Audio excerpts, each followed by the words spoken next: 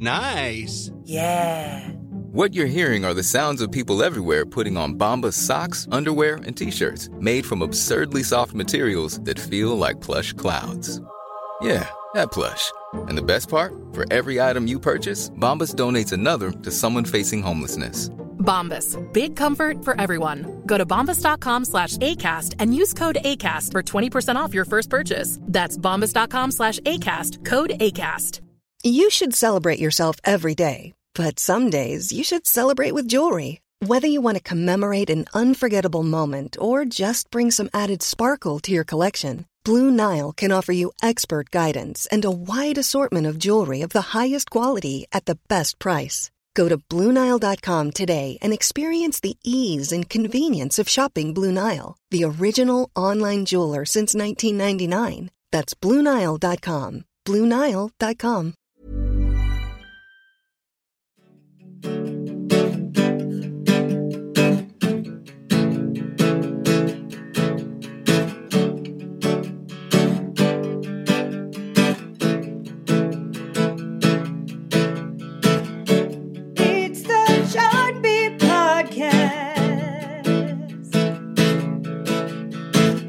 Welcome to the Billboard Chart Beat Podcast. Gary Truss, Billboard Senior Director of Charts. And hey guys, it's Trevor Anderson, a chart manager here at Billboard. This is where we talk about why what's on the charts is on the charts. Our second episode in our new Times Square soundproof studio. We were talking last week about our new offices here in Times Square.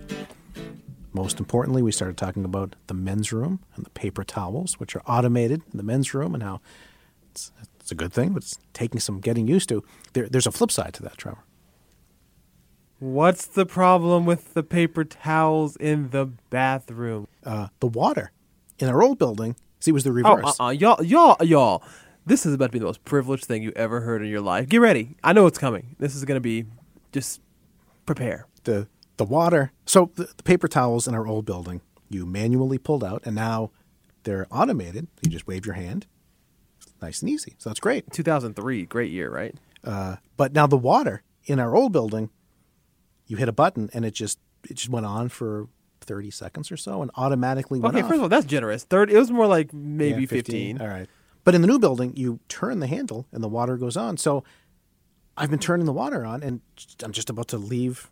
And I realized, the water's still running. That's weird. I realized you have to turn it manually. And I'm not the only person. First of all, it wasn't me. And imagine Gary in the morning at his house. Like, he had to turn the faucet on and like nearly forgot about it.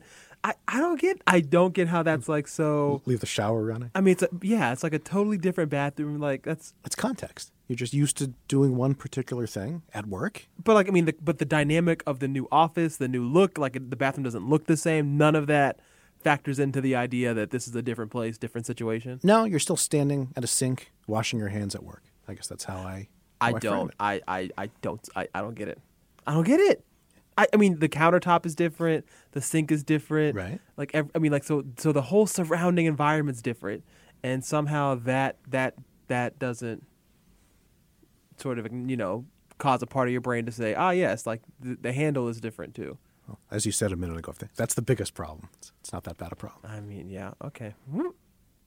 Okay, so enough about bathroom sinks.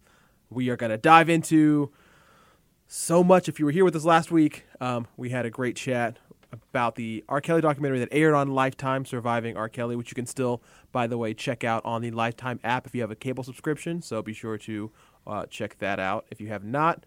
So we were talking last week about the documentary. 6 hours. They spread it over the course of 3 days. And really, by the end of it, I mean, it was trending all over social media. A lot of opinions and takes.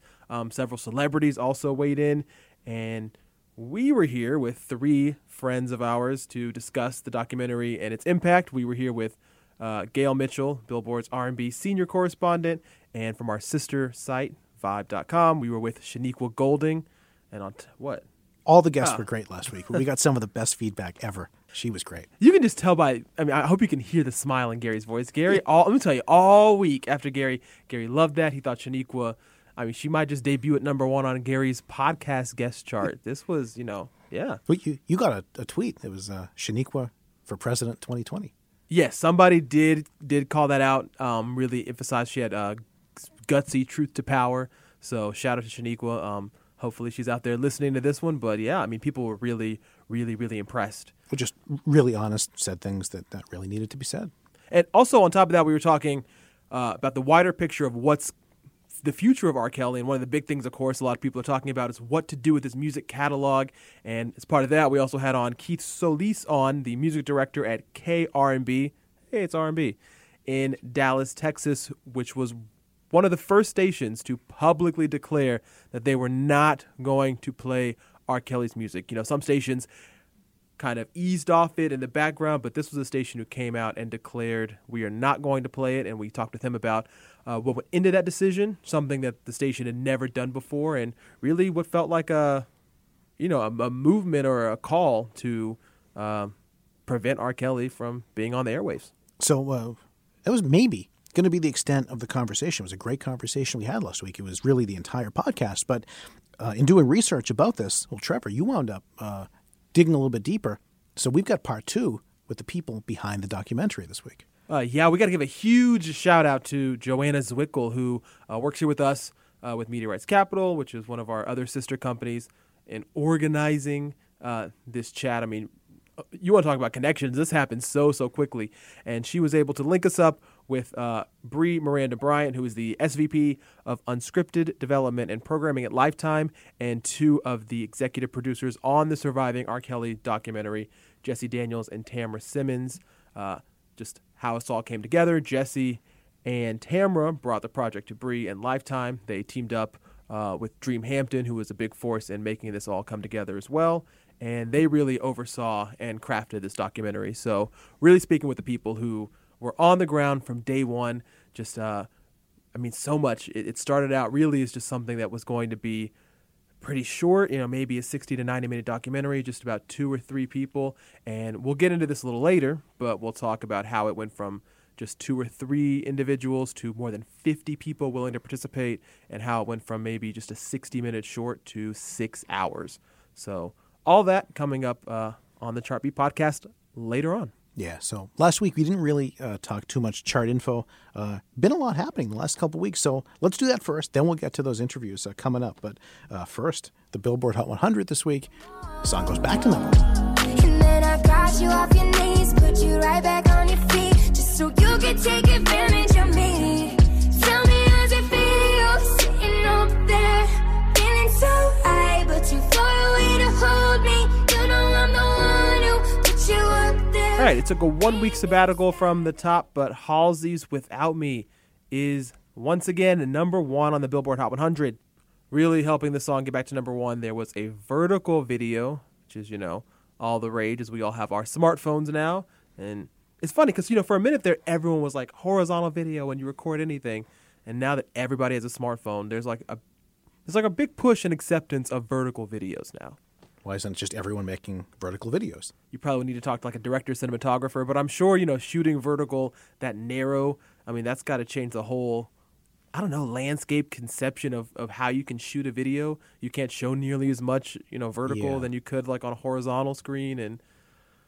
And I guess people maybe think that, turning the screen isn't that hard. Obviously, YouTube views are still through the roof, so there's still something about a vertical video that feels kind of like you're getting something very raw and off the cuff, kind of like you're being brought into a little secret circle by seeing something that looks not quite official. So maybe that draw is still kind of there. Maybe. And I don't know. For me, like, I guess it sounds kind of dumb, but I don't think it's that big a deal. And also, I don't know if there's like a video that I have to watch vertical, like, that I'm going to really spend 4 minutes on my phone, like looking at this video. If I'm listening to music on my phone, 9 times out of 10 it's because I'm in transit, I'm mobile, I'm walking around or something. So I'm not really going to be tied to a video, but I'm sure people obviously are thinking about that more and more often. And even Halsey, there is an official video, which is sort of filmed the traditional way, but this is just a new wrinkle for some new fans. 100 bands in my pocket, it's on me. 100 deep when I roll like the army.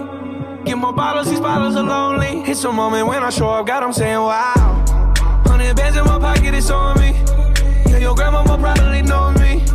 Get more bottles, these bottles are lonely. It's a moment when I show up, God, I'm saying wow. So fans of Post Malone may be lamenting a little bit that Sunflower, the collaboration with Sway Lee from Spider-Man Into the Spider-Verse, falls to number 2 after only 1 week, but at least we can have a little consolation prize for I don't know, what do you call post fans? The post toasties, the poster boys, the poster people, the Post office? The post office. Okay, the post office. Mail will be up 75% after this. Let's go, Gary. The post office, though, can at least enjoy that. Post Malone has a new top 10 on the Hot 100. The song Wow, which he released on Christmas Eve, hits the top 10, jumps 11 to number 9 this week. So Post is racking them up in the past couple of years. It really just goes to show how he really is one of the A-list talents of the past 24 months. So back into the top 5 of the Hot 100. Thank You Next by Ariana Grande, former 7-week number 1. Talking about that song because even though it's now been out for a bit, goes to number 1 this week on the Pop Songs radio airplay chart. It's Ariana Grande's 5th number 1 on Pop Songs. It's her 3rd since July after No Tears Left to Cry and God Is a Woman. Breakfast at Tiffany's and bottles of bubbles. Girls with tattoos who like getting in trouble. Lashes and diamonds, ATM machines. Buy myself all of my favorite things. Been through some bad shit, I should be a savage. All right, and to that point, there's actually another Ariana Grande song out there that will be coming up the pop chart soon. 7 Rings is the title. Came out last Friday, and as basically with anything Ariana Grande at this point, it just was, instantly record-breaking. Broke the Spotify record for 24-hour plays. So within its first day, had almost 15 million plays around the world. So people crazy about that song. Number 1 on U.S. Spotify pretty easily at this point. Well, it's interesting because this song is, I guess for me, probably the least poppy of the bunch, just because of the way it's. And there's been a lot of controversy around the song, and maybe that's in a way helped some of its radio airplay for people to listen and stream it and try it out. Because the Princess Nokia tweet, if you saw, where she basically accused her straight up of copying her song, a lot of people pointing out that both of those songs kind of have the same flow as Pretty Boy Swag. But to me, I don't know, it's like the least poppy of the song, so it's interesting that pop radio sort of, I guess, jumped on it maybe as crazy as they did. I thought that one might take a little more time to grow, but maybe not. You do know what it borrows the melody of, right? You're talking about all these other things. You're kind of burying the lead here. Oh, is that the lead in 50 years after the movie came out? Yeah, I would think so. Okay, all right. Well, obviously, she basically remade My Favorite Things. That's the lead to me. Oh, okay. Okay, I got. It's like if she remade the Supercalifragilisticexpialidocious, and then there was a little rap at the end. You'd be focusing on that. Oh, I mean, yeah, okay, sure. All right, maybe I downplayed it. My Favorite Things from The Sound of Music is really, the backbone of this song. I mean, it's from the opening notes. It's kind of, I guess it's maybe a trap version of it, if you want to call it that. It kind of flips it on its head, makes it a little more minor in key, but. Ariana Grande, we know she's a big fan of musicals and classic actresses, Judy Garland and the like. So no surprise that she would take a song like this and try to sort of flip it on its head and update it for the 2019 version. So what's weird to me is that My Favorite Things has kind of become a Christmas hit. I know it's not specifically a Christmas song. You got to explain this. You got to explain this one because I don't hear this song on Christmas like at all. Oh yeah, no, it gets holiday airplay on AC stations, and the lyrics about favorite things, like you're getting presents, and The Sound of Music. It just kind of has become that gets aired during the holidays. It's kind of all sort of been adopted for the holidays. It has. I've heard it. I've heard it. Okay. But that's kind of strange. At the same time, you said released Christmas, right around Christmas. Wow. The video by Post Malone, that's Christmas themed. Yeah, I mean, that came out on Christmas Eve, so I guess maybe they were trying to make a nice package play right then just for a big Christmas surprise. A lot of people get gift cards and those kind of things. So, but it's kind of funny that now. Front of mind. But now that we're in well past the holidays, a few weeks past, we've got a video song goes to the top 10 as a very Christmas themed video. And now the new Ariana Grande song comes out. Could be number 1 next week. That is a whole Christmas history as well. So just when we thought we're past the holidays, musically, kind of right back in them. And something about rap songs, too. And something about, yes, trap and Soulja Boy flow. And, yeah, that could play a part, a little bit. The video, a lot of people are saying it's very K-pop-ish, kind of 2 Chainz trap house style. it's interesting. This has kind of generated some heat for her in terms of not just intensity, but also under fire for what some people are saying she's dare I say the A word, appropriating. We'll see how it plays out in the grand scheme of things. Now we really want to turn to the main focus of today's episode, and really something much more serious. As we mentioned, we're going to bring in two of the producers of the surviving R. Kelly documentary, along with the SVP of Unscripted Development and Programming at Lifetime, Bree Miranda Bryant. And really, we are interested in getting the perspective of how this documentary came together and how they're reacting to just the huge response, record-setting ratings for Lifetime. As we mentioned, huge social media reaction, so many celebrities, everybody from Jada Pinkett and people who are around sort of R. Kelly's heyday to many of the current R&B stars who you would have to say musically sort of owe a debt to R. Kelly, but a lot of them, even though they're in that vein and from that cut, not just, blindly paying homage to someone who was the king of R&B. A lot of them really, saying fuck him. And at the same time, all this work that Lifetime did, now they put that out and they get allegations denied by R. Kelly. So we're going to talk about that too, how it feels to put out all this work, all these hours of production, all these interviews, and then I'm sure as they expected to hear someone say, nope, none of it's true. Yeah, so much to get to really to try and unpack the creation, the process, and the response to this. So without further ado, we're going to jump right into it. We're going to bring in Jesse Daniels and Tamara Simmons, who were two of the executive producers on Surviving R. Kelly, along with, as mentioned, Bree Miranda Bryant, the SVP of Unscripted Development and Programming at Lifetime. So here we go. Ryan Reynolds here from Mint Mobile. With the price of just about everything going up during inflation, we thought we'd bring our prices down. So to help us, we brought in a reverse auctioneer, which is apparently a thing. Mint Mobile Unlimited Premium Wireless. How to get 30, 30, bit to get 30, bit to get 20, 20, 20, bit to get 20, 20, bit to get 15, 15, 15, 15, just $15 a month? Sold! Give it a try at mintmobile.com/switch. $45 up front for 3 months plus taxes and fees. Promo rate for new customers for limited time. Unlimited more than 40 gigabytes per month. Slows full terms at mintmobile.com. I'm Sandra, and I'm just the professional your small business was looking for. But you didn't hire me because you didn't use LinkedIn Jobs. LinkedIn has professionals you can't find anywhere else, including those who aren't actively looking for a new job, but might be open to the perfect role, like me. In a given month, over 70% of LinkedIn users don't visit other leading job sites. So if you're not looking on LinkedIn, you'll miss out on great candidates like Sandra. Start hiring professionals like a professional. Post your free job on linkedin.com/people today. Thank you all so much for coming on the Billboard Sharpie podcast. Thanks for having me. Thank you. Thank you. I guess the first question will just start at the beginning. What was the original impetus for this series, and why now, when there's been talk about the allegations against R. Kelly, rumors, so much talk for so long? Time frame. Why was it now, and how did it get started?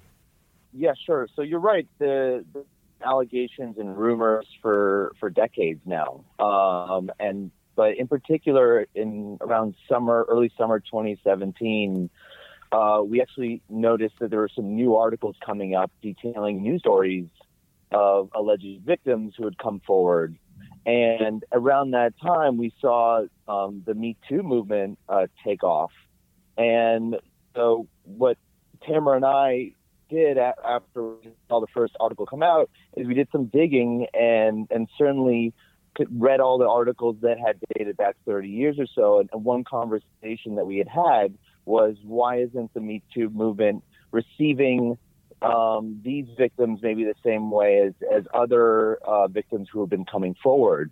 And so Tamara and I wanted to get in touch with some of the certain new survivors who had come forward. And so we slowly kind of worked our way and got introduced to one and another and learned their story, heard everything that they had been through, and kind of started putting puzzle pieces together, and realized just that we had something really important to tell here.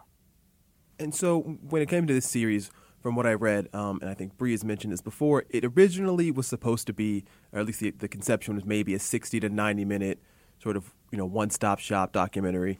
And how did it evolve from that into what is nearly, 6 hours over 3 nights? What was that like for you all when you just found more and more that made it just, much more that you had to tell? Well, when Jesse and Tamara and team came to me with the pitch, they had about 2 or 3 survivors and 2 sets of parents. And I think, some of those survivors, everyone sort of had cold feet, because you're really trusting someone with a story that kind of was told many times in the last couple of decades, but kind of fell on deaf ears. So I got to work on the research part, and we all sort of came together, and it made sense to go back to the very beginning and sort of make this a timeline doc. And once we did that, we still didn't know. Is it still going to, we didn't know how many hours it was going to be until we were done with it. Yeah, I echo what Bree's saying. There are so many people who have watched the story now, watched the documentary now, said, "Oh my gosh, I can't forget. I had no idea that happened back in the 90s." And so part of our intention of doing this timeline, part of our discussion was that in order to understand what the newer survivors are going through, what the parents are going through now, you have to understand the patterns that have been in place that date back, 30 years. And so I know Sparkle had come out and said, Sparkle, for those who don't know, is one of the participants in the documentary. She was a singer, or she is a singer, rather, I should say, who worked with R. Kelly very prominently in the 90s, had a couple chart hits with him. So she's very much involved in that camp. She had mentioned that she had sat for about 3, 4, 5 hours just by herself telling her story and relating what happened in her experiences. So for those who don't know, I just want to give them sort of a sense of scope. How much footage do you think you acquired over this time? Because I think some people think a documentary that's, 6 hours, you probably have 7 hours of footage and, you basically have the story right there. But how much really material did you have to work with and how did you cut it down? That's a great question. I don't think we could ever put a real number to the hours that were shot, but certainly with Sparkle, we sat down for 6 or 7 hours.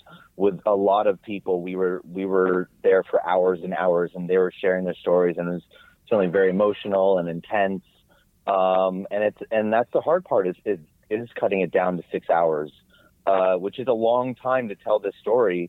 But even then, you're working with so much footage and so many different stories you have to weave together. It was not an easy process, but we made sure we had enough room in the post-production process to be able to kind of try a few different things. How emotional was it for all of you working on this project? As professionals, you have to get this done, but this is such emotional content, and obviously it's incomparable to the brave women on camera. But what was it like for all of you? Yeah. From the very beginning, it was just emotional just to hear their stories. And actually, I'm like, is this really real? And then talking to the families and then meeting some other survivors, they had similar stories. Every single time I heard a story, I was just surprised at everything that I was hearing. And I just couldn't believe it. So after a while, I just, you do get emotional, but you still have to be strong for them.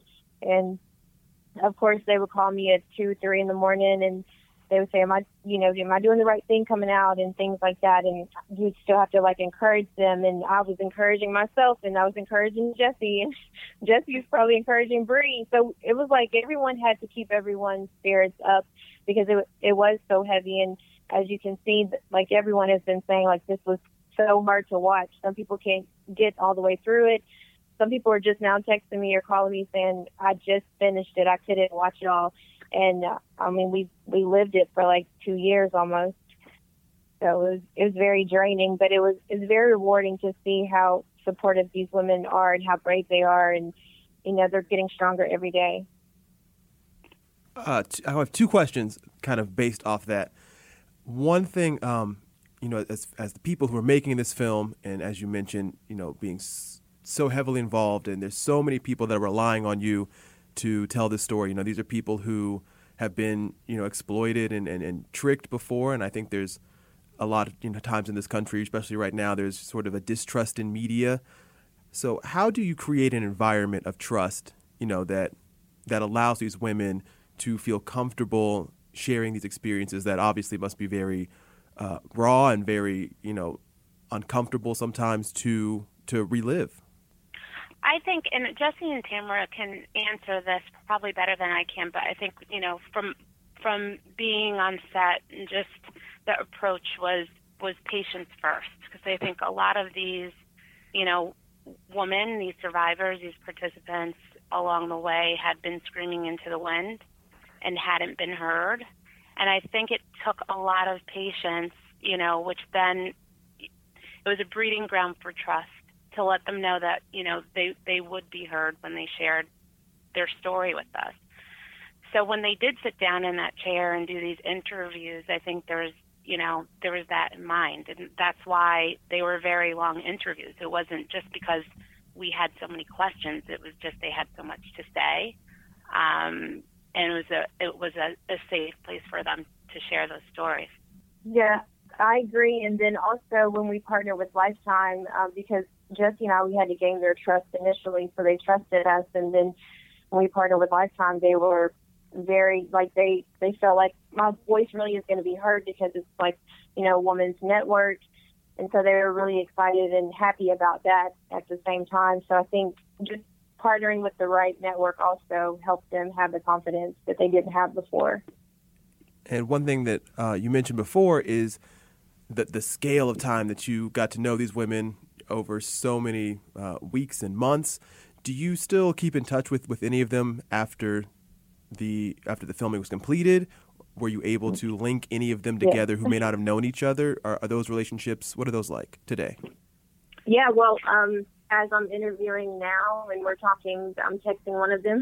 So they still text every day, and we still have to encourage them every day because they do receive the negative backlash, but they have so much support. And I just, try to stay positive for them and keep them, remind them of how brave they are.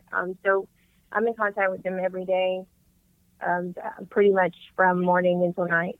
You actually brought up something as well that is interesting, which is that even though some of their stories don't cross over, that they've experienced different things at different years, today, now, they're all kind of healing together. A lot of them have become friendly with one another, and they see each other as a support system, which is something we're really proud of. Yeah, I just saw Kitty Jones. She put a picture of her and Asante and Javante. I guess they were at a restaurant, and that was the first time that they met with each other. And the caption just read that, we're sisters for life. Did you have those kind of expectations when you went into making this? That it sounds like it's kind of one of those things that happens just as it all develops. And obviously you didn't think you were going to get over 50 interviews. So now, as you said, the support system, that's another benefit. I think this entire experience has exceeded all of our expectations. Every day seems like there's some more news breaking. During the course of production, there was always someone new to interview that was coming out. So I think all of this has exceeded our expectations, and it's just been the largest privilege that we have been able to be a part of it. I'm curious about how you said it went from maybe a couple participants at first to over 50. What was it like, the process of getting up to that many people sharing their stories?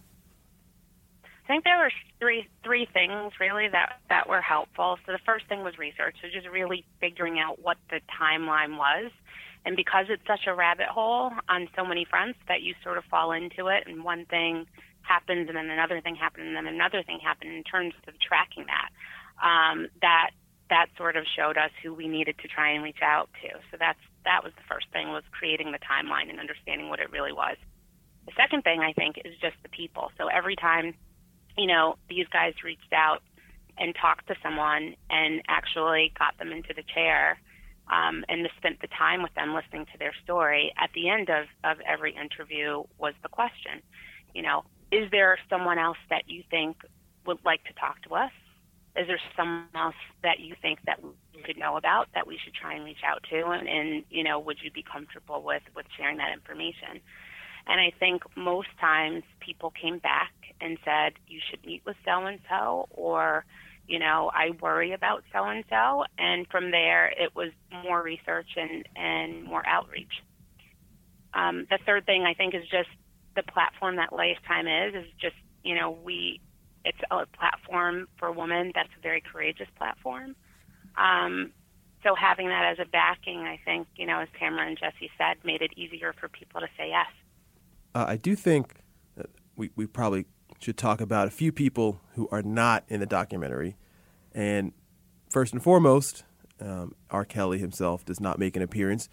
How many times, I assume you must have reached out to his camp, how many times did you try to engage with his camp? And was there any sort of breakthrough or any indication that maybe he would be willing to talk or provide anything for this? Yeah, we never came in with any sort of expectation whether or not he would want to participate or not, but we certainly felt like we needed to at least give him and his camp an opportunity to respond. So we did that, and they chose not to. Was it an active denial, or was it just radio silence from them? I believe we never really got an answer from them in the end. No surprise Which is there. a standard, I guess, that we all learned, right? Like when you're producing a documentary or someone's writing an article or, you know, the news is covering something, you always do the proper, you know, thing, which you have to follow legal protocol, which is reaching out to, you know, said individual or corporation and say, you know, this is what we're doing and these are the details of what we're doing. Would you care to respond or participate in any way? So all of those things were done.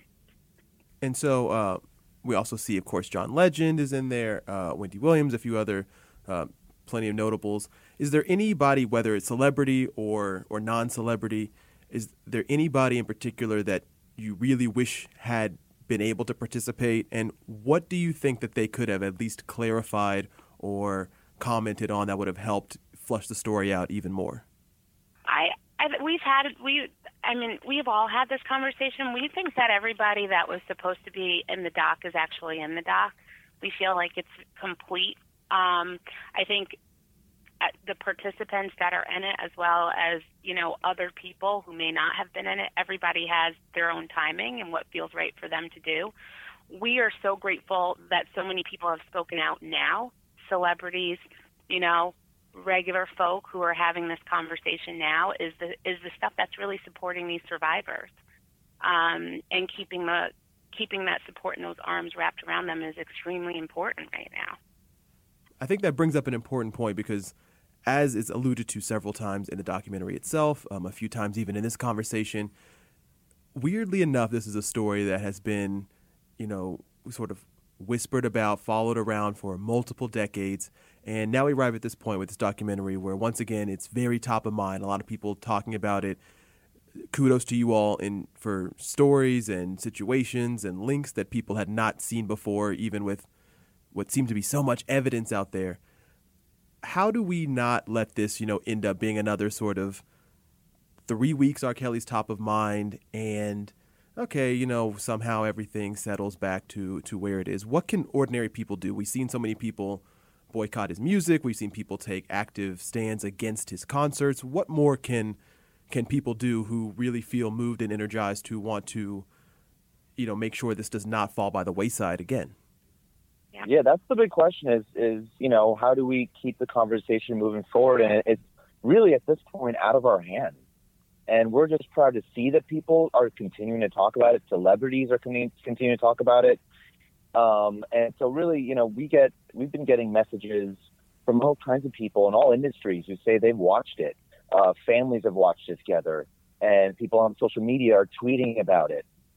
Even memes are being made about it. And so really it's just about continuing just a dialogue going forward. And if people are choosing not to play his music again because of it, if they're choosing not to go to his shows because of it, you know, that's all part of the conversations that are happening. And we can only hope that continues to happen that people continue to make educated decisions, that they see this and they talk amongst one another and they decide what do they want to do now.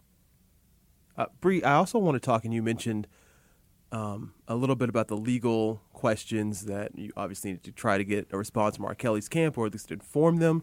When an idea like this comes to you, and what legal and practical things do you have to make sure you're very much aware of when something like this happens, with so many allegations that must be said have never been proven per se in a court of law, nothing definitive, things that are still going on to this day, at this very moment? What do you have to manage and be careful of when you do a project as intense as this? Being diligent about, the facts that are at hand, and I think that's where the timeline actually came into play. I mean, there were a lot of boxes to check, on our end and also on creative's end in terms of staying in line with what would be allowed from legal point of view. It's a very arduous process. And so even, you have the 6 hours that are officially released, there's probably countless more hours still of footage logged elsewhere. We answer so many questions about the links, the timeline, the people, the circumstances.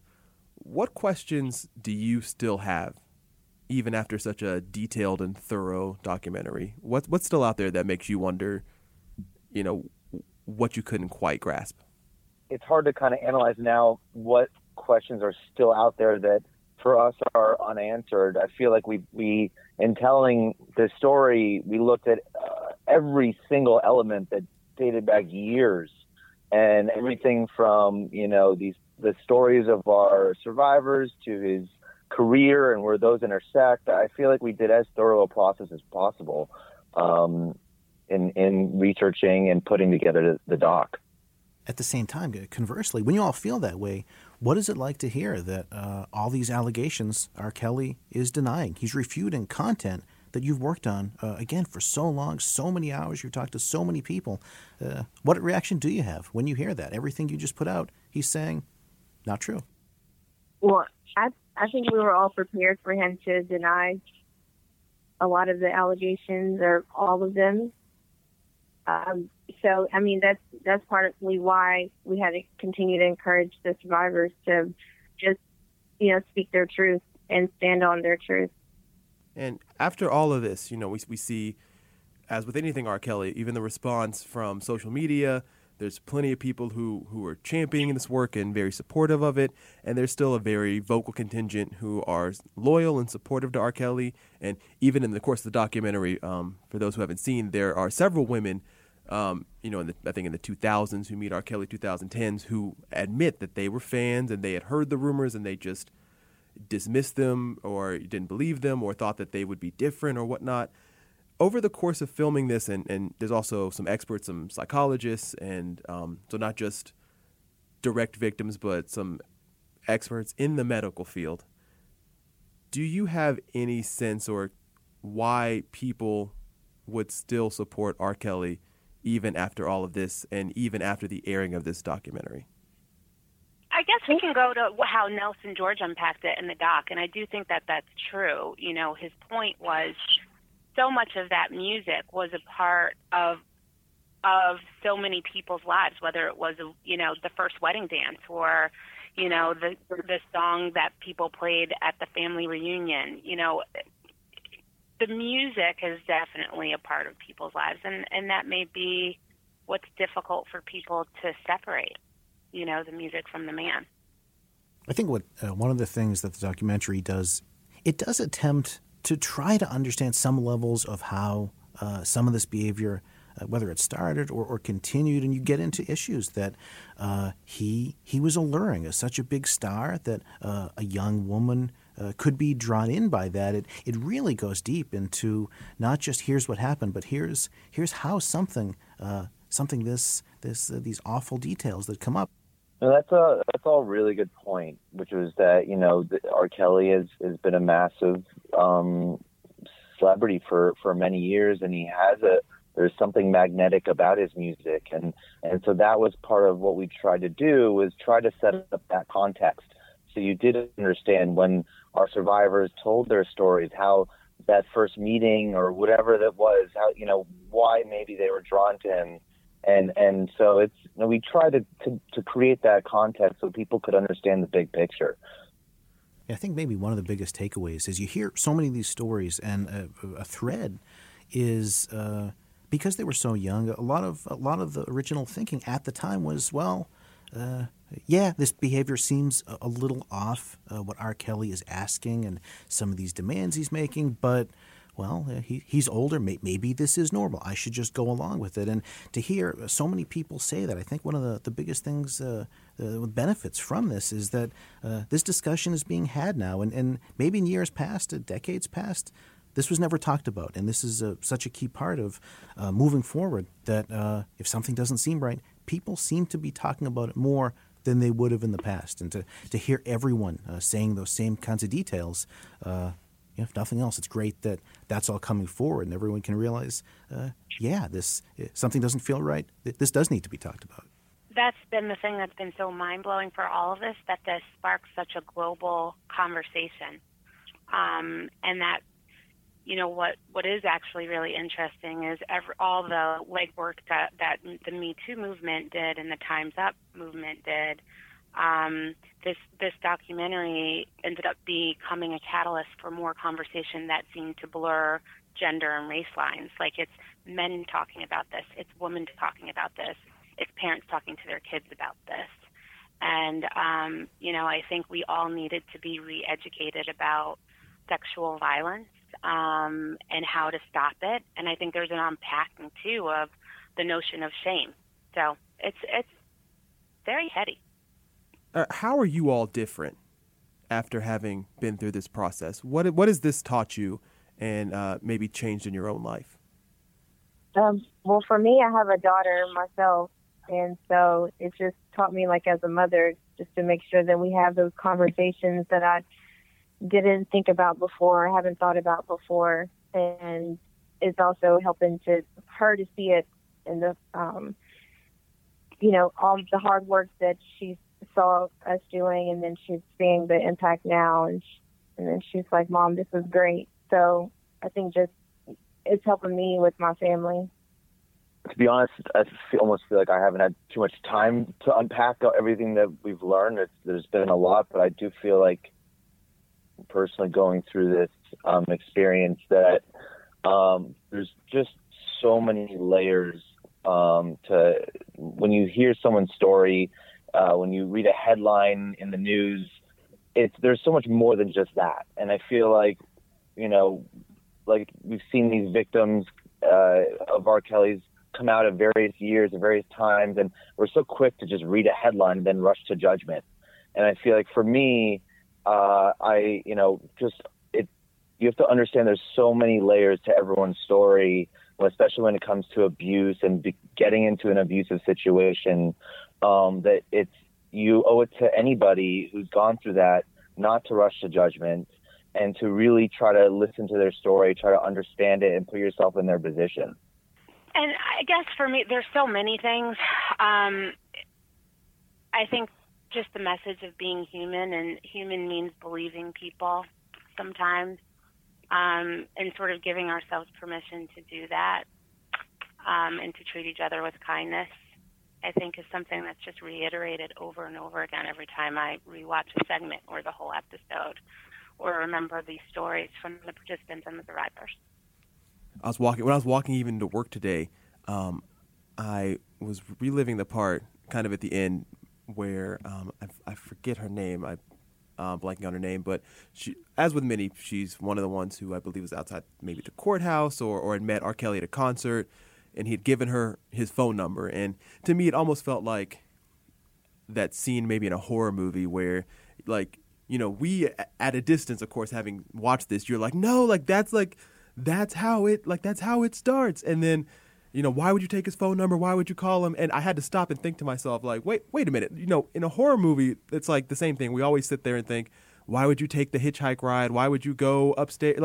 We never think, why does this killer keep killing people? What's up with that? It's always sort of shifted onto the victim of why did you put yourself in that kind of way? And so that was probably the best comparison I could think of. But to the point about not rushing to judgment, knowing that there's much more to any story, the circumstances that shape the victim in particular, that's something that we all need to pause and recognize and acknowledge. And as one of you mentioned before, there, but by the grace of God, go, any of us, really. Yeah. To that point, the ending, I think, is really poignant because there's the song by Sparkle, the new song, but also the series ends with the update of many of the victims. And why was that decision made, and what was necessary about trying to end the series on that note and really not on R. Kelly? I think just the journey of this documentary it was never about him. It was the platform for these women to tell their stories. And someone once said something like, your authenticity is your superpower, right? And you see these very truthful and honest accounts from these women through the course of the documentary. And the one piece that always stuck out to me in terms of being extremely impactful was for them to identify themselves as survivors, right? That's where they were. They are now at a different place where they've stood in their truth, and they are now out of situations that they no longer want to be in. And all of that is so empowering and reflective of the journey. And so we wanted to end it with where they are now, because that's what this whole doc has been about. Also, just watching it is supportive. I mean, to your point of like, what can people do? When we put it together, the more people that were interviewed, there was a power in that, the power in numbers, and we've talked about that a lot, in this journey. And then what was interesting also that we all saw was, there was a gun threat at the screening, and I think it was December 4th, and we had to evacuate, 20 or 25 minutes into the documentary. And the faces of the survivors that were so heartbroken because I think they felt silence again.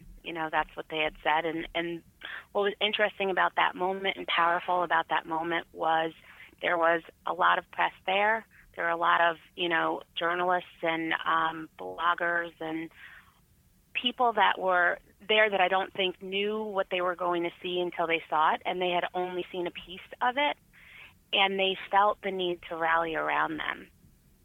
There was an actual mini rally outside once we were evacuated and everyone was outside safely.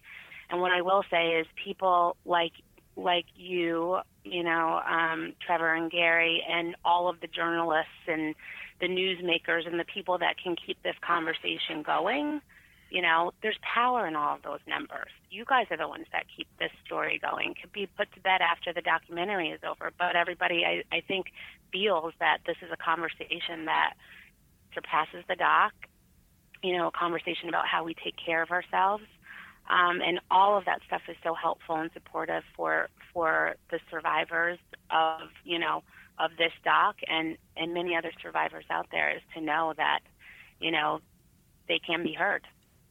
Well, I know it couldn't have been easy to tell, and certainly tough emotional moments, but we thank you again for bringing this to an even bigger spotlight than it has. And hopefully, as you all have alluded to, this conversation doesn't stop here with just this documentary, but it keeps going, and most importantly, that these victims are able to find peace and healing. And I'm glad that some of them have been able to connect with each other, and there's strength in numbers, of course, in that way too. So really, for all involved, just well done all around. Thank you. This has been, I think I speak for all of us, one of the biggest privileges of our lives. So thank you very much. Yes, thank you. Even when we're on a budget, we still deserve nice things. Quince is a place to scoop up stunning high-end goods for 50 to 80% less than similar brands. They have buttery soft cashmere sweaters starting at $50, luxurious Italian leather bags, and so much more. Plus, Quince only works with factories that use safe, ethical, and responsible manufacturing. Get the high-end goods you'll love without the high price tag with Quince. Go to quince.com/style for free shipping and 365-day returns. Even when we're on a budget, we still deserve nice things. Quince is a place to scoop up stunning high-end goods for 50 to 80% less than similar brands. They have buttery soft cashmere sweaters starting at $50, luxurious Italian leather bags, and so much more. Plus, Quince only works with factories that use safe, ethical, and responsible manufacturing. Get the high-end goods you'll love without the high price tag with Quince. Go to quince.com/style for free shipping and 365-day returns.